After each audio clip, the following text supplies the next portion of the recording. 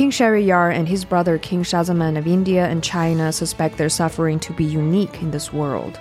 Their wives have slept with other men, and this drives them to grief, to madness. Shahzaman skewers his wife and her lover. Shahryar begins to take a new bride each night only to have her killed the next morning. Parents grieve, the kingdom darkens. Eventually, Shahrazad, the vizier's daughter, comes up with a plan. She offers herself as a bride, but holds Shahryar's attention night after night with stories that end on a cliffhanger. With every dawn, the king decides to let her live, burning to know what comes next.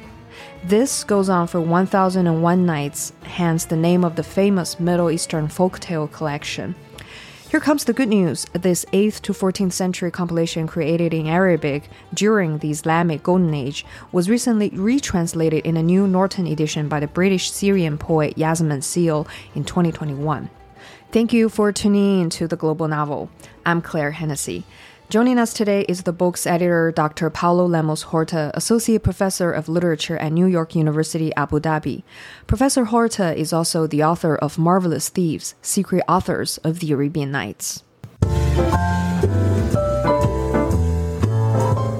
Welcome, Paulo. Thank you for coming to The Global Novel to talk about this significant work of world literature. Thank you so much. It's my pleasure. My pleasure to be here. And you're connecting from Barcelona, right? Yes, I am. How exciting. Well, to begin with, Omar El-Akkad has reminded us that 1001 Nights has become a kind of social osmosis for anyone who has read at least a version of Sinbad and Shahrazad, Ali Baba, and Aladdin in his or her native language. He also wittily reminded us that every story in the global canon of fantastical literature is in some way a vessel shipwrecked on the rocks of its misinterpretation, which I think captures really well the nature of translation and cultural exchange. So, what do you think makes the Nights a world classic when it journeyed across borders and languages a millennium ago? That's a very good question. The funny thing is that it's not, in a way, a classic either in its original context in the Arab world, nor really entirely in translation. In Arabic, the story collection was definitely middle brow. It was a collection of stories that the middle class told about itself, often merchants telling stories about profligate merchants. The stories often were about merchants who inherited a lot of money and quickly blew it on parties and bad friends and bad influences, and they had to remake their fortune, which is exactly how Sinbad begins. So these stories did not acquire the status of classics or even of literature, and the story collection is a hodgepodge of so many different genres, from what we would now call horror and the fairy tale, and we would use a series of anachronistic terms to interpret this sort of grab bag of trickster tales and animal tales and all these different kinds of morality tales, homilies, sermons, these different things that make up the original corpus of stories that were collected in Arabic under the guise of Alf Layla wa Layla or the 1001 Nights. So yeah, it's a very peculiar body of stories, and probably unusual in that we're still talking about it 1,000 years before the stories were being told, for sure, and we have records of the stories existing. And it's a case of a collection of stories from below that somehow got written down and acquired a kind of middle brow or middle class status and respectability, and eventually were in mosques and monasteries, and we see scribes jotted down their marginal notes, and storytellers would borrow these pages of the 1001 Nights from mosques and monasteries and go to cafes and improvise the stories to this middle class audience of men. So it's in that sense, we can speculate as to how much of it was it Marvel magic, but the stories are so varied that they probably had to have played different purposes as they voyaged, first from Persian into Arabic, and then from Arabic and into the wider world. scholars speculate that there was something about the supernaturalism and something about the wonder and the adab, the magical sort of quality of the stories that changed Arabic literature, and that in a way that these stories were coming from outside and offering Arabic something that didn't have quite in the same way before. But that may not be the reason why the stories traveled from there elsewhere. Because the stories traveled so far and so wide, via so many different trade routes. So yeah, I find it a very counterintuitive classic. It's always included in these, sort of Norton classics or Everyman classics or these. You're right. I mean, it's been sort of received in China and many parts of the world, and in Brazil. It's referred to as a work of classical literature or classic, right? But it's just, in a way, it's not. And it doesn't have that status in translation because in translation, the French, for example, don't tend to regard works in translation of the same status as works that were originally composed in French. So it had problems in its home culture and languages and problems as well in translation. And yet here we are. Right. Yeah. I still remember reading it in Mandarin as a child and became so fascinated with its plots. Mm-hmm. Could you please share some insights on its major themes and motifs that made it a perennial favorite across the world? I think so. One basic theme is of this sort of everyman, middle class character in a supernatural circumstance, right? So there's this kind of a lovely contrast between the very urban landscape of Damascus or Baghdad or Cairo, where the stories are often set and where they were certainly written down, and these narrow streets and the commercial preoccupations of the protagonists, which are, exchanging olive jars and worried about their stores and their profits, and the world of the jinn and the ghouls that are interfering with their lives and playing tricks on them and sometimes helping them, sometimes opposing their progress through life. So there's something very elemental about the stories in that sense. And the stories are also, as the story that you were summarizing at the beginning for your listeners, women play such an important role in that frame story. These very domestic stories of betrayal, and then we have the figure of Shahrazad, who is telling all these stories to a king who has been betrayed. And why is she telling him the stories? Is she trying to cure his psychology? Is she trying to seduce him? Is there, there's a whole repertoire of ways of trying to interpret this fundamental predicament, this damaged man who has all his brides under threat of execution, and his vizier's daughter, Shahrazad, who volunteers to be in that predicament with this plan to tell him stories and to save not only herself, but all the women of the kingdom by telling him stories. And she's postponing not only her own execution, but the execution of the woman who would come after her. And why? For a long time, there was this tradition of a kind of viewing that dynamic between this man and this woman as her trying to heal him or cure him. But that is not necessarily what the text says. And she seems to be very concerned with saving the women of the kingdom, which I think, and her own sister, Danyazad, who comes with her.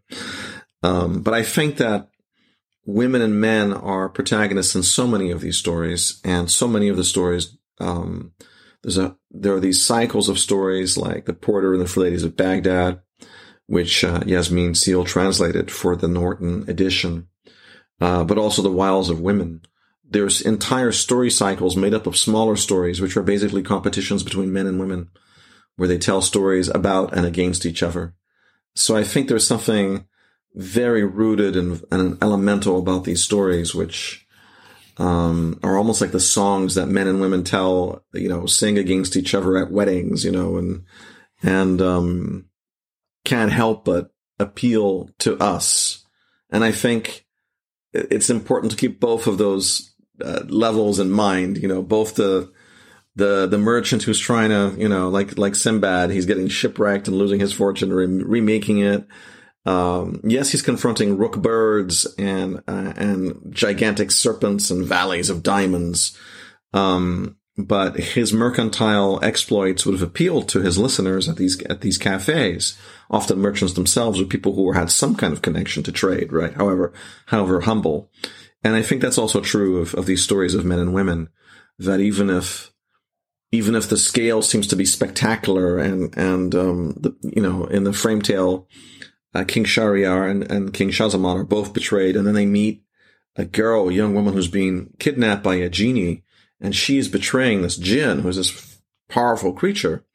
So even though there's the presence and the omnipresence of magic in the stories, the mixture with the themes of trust and betrayal and love are very relatable. So I think there's at the core of the stories, there's a psychology which appeals to us. As I say, be it the sort of typical everyman mercantile story, or be it these stories of men and women in a very urban landscape, learning to trust or to betray each other. What are the narrative inspirations and enigma of the Nights for storytellers and writers in particular?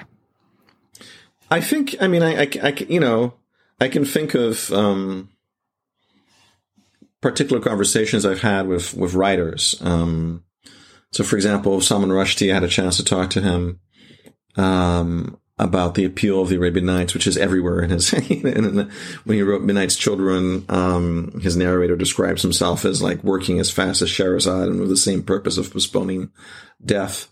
I think it's always, when I think of people like him or Orhan Pamuk, the Nobel laureate from Turkey, who I've also spoken to about his interest in the Arabian Nights, it's always a mixture of the technical devices which the story collection makes available to the writer and the plots themselves. And I think it's, in a way, it's important to think of both of those levels.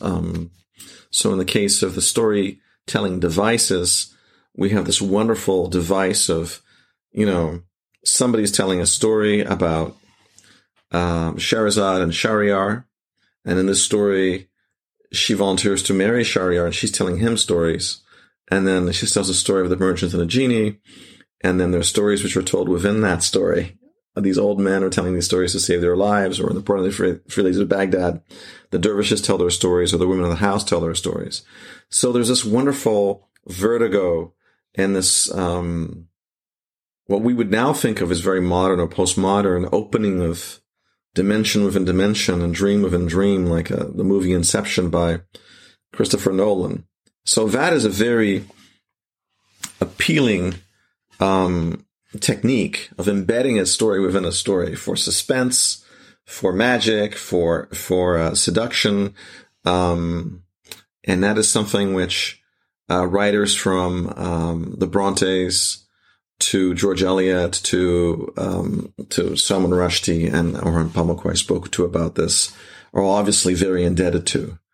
The sort of metafictional story within story, Borges would say, the Argentine writer would say, it even at one point begs you to consider, in the sort of Russian doll sequence of stories within stories, at some point the reader wonders if she herself is just a character in somebody else's story, and somebody's reading about her reading the Arabian Nights, right? Or Murakami's use of the Arabian Nights also.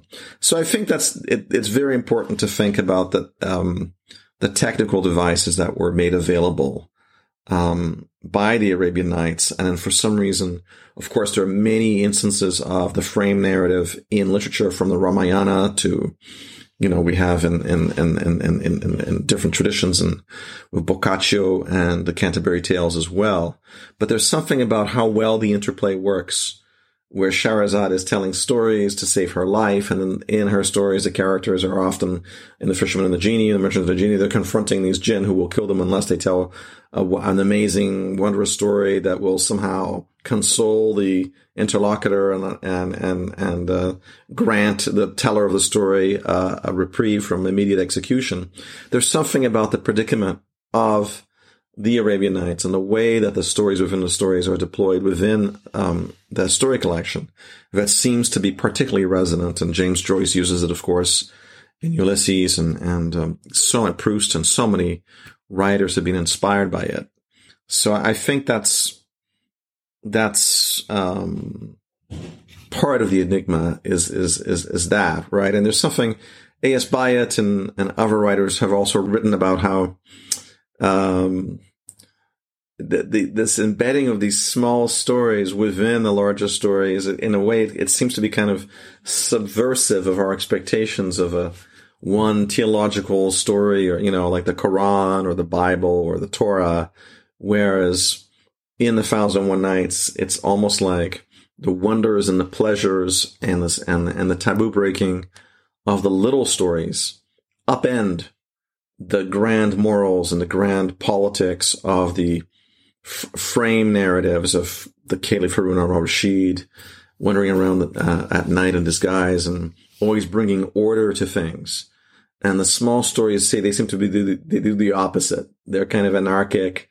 They're often very transgressive. They deal with all sorts of taboos, from incest to, infidelity, and as you said in the frame narrative, or all sorts of religious and political and sexual subversions. So there's that lovely tension between, yes, the king will restore order, or the caliph will restore order, but the individual stories go in their own place, and they seem to be bustling with a life that cannot be contained by logic or by order or by reason. So there's that wonderful, I don't know if the word enigma is it, but it's part of the sort of aesthetic pleasure of the balance between small adventures embedded within larger conflicts and stories. Right. Although there is little agreement on what belongs in Nights, the collection has neither a single authoritative manuscript nor a known author. The work was collected over many centuries by various authors, translators, and scholars across West, Central, and South Asia and North Africa. Some tales trace their roots back to ancient and medieval Arabic, Egyptian, Sanskrit, Persian, and Mesopotamian literature, but we do have some information about its frame story that is shared in the beginning of this episode. Could you talk about its origin? So the folklore specialists tell us that stories often move west from India and from China through the Silk Road, through the Arab world to Europe. And certainly something like that seems to be going on with the frame tale of Shahrazad and Shahryar in the 1001 Nights. We know that there is a tale a little bit like the tale of a king killing off a bride each night in India. So probably there's a direct connection there. And we also know that there are other versions of this Persian frame story, as we can tell from the names Shahrazad and Shahryar and Dunyazad and Shahzaman, that these are Persian names, and we know that there are references to a story collection in Persian that would have been imported into Arabic. Unfortunately, we don't have that book. We just know that there is that this frame tale came from there. But one of the things in which I think is so appealing about this frame tale is that we have another version of it with the same characters of Shahrazad and her sister Dunyazad in the 101 Nights, which is kind of like a cousin of the 1001 Nights. And in that story, which is maybe some scholars would argue older than the version that we get in the 1001 Nights, the frame has this wonderful competition between this very vain king who celebrates the fact that he's the most beautiful man in the world. In the public square, he gathers all the men in his kingdom in this public square once a year, and he has people roll out this gigantic circular mirror. He has his back to the town square. He looks at himself, and then he looks at the men behind him, and he's like, "Wow, who is the most handsome in this kingdom?" And in that version of the story, the basic conflict emerges because an old merchant actually puts up his hand one year, and you're supposed to say, "You are," you are. But one year a merchant says, no, there's actually a merchant's son far away that I saw, a young man who's 20, who's better looking. So that it's, in that version, it's not the king. If you have enjoyed this episode so far and want to hear the entire episode, you can subscribe at theglobalnovel.com/subscribe. Thank you so much for listening.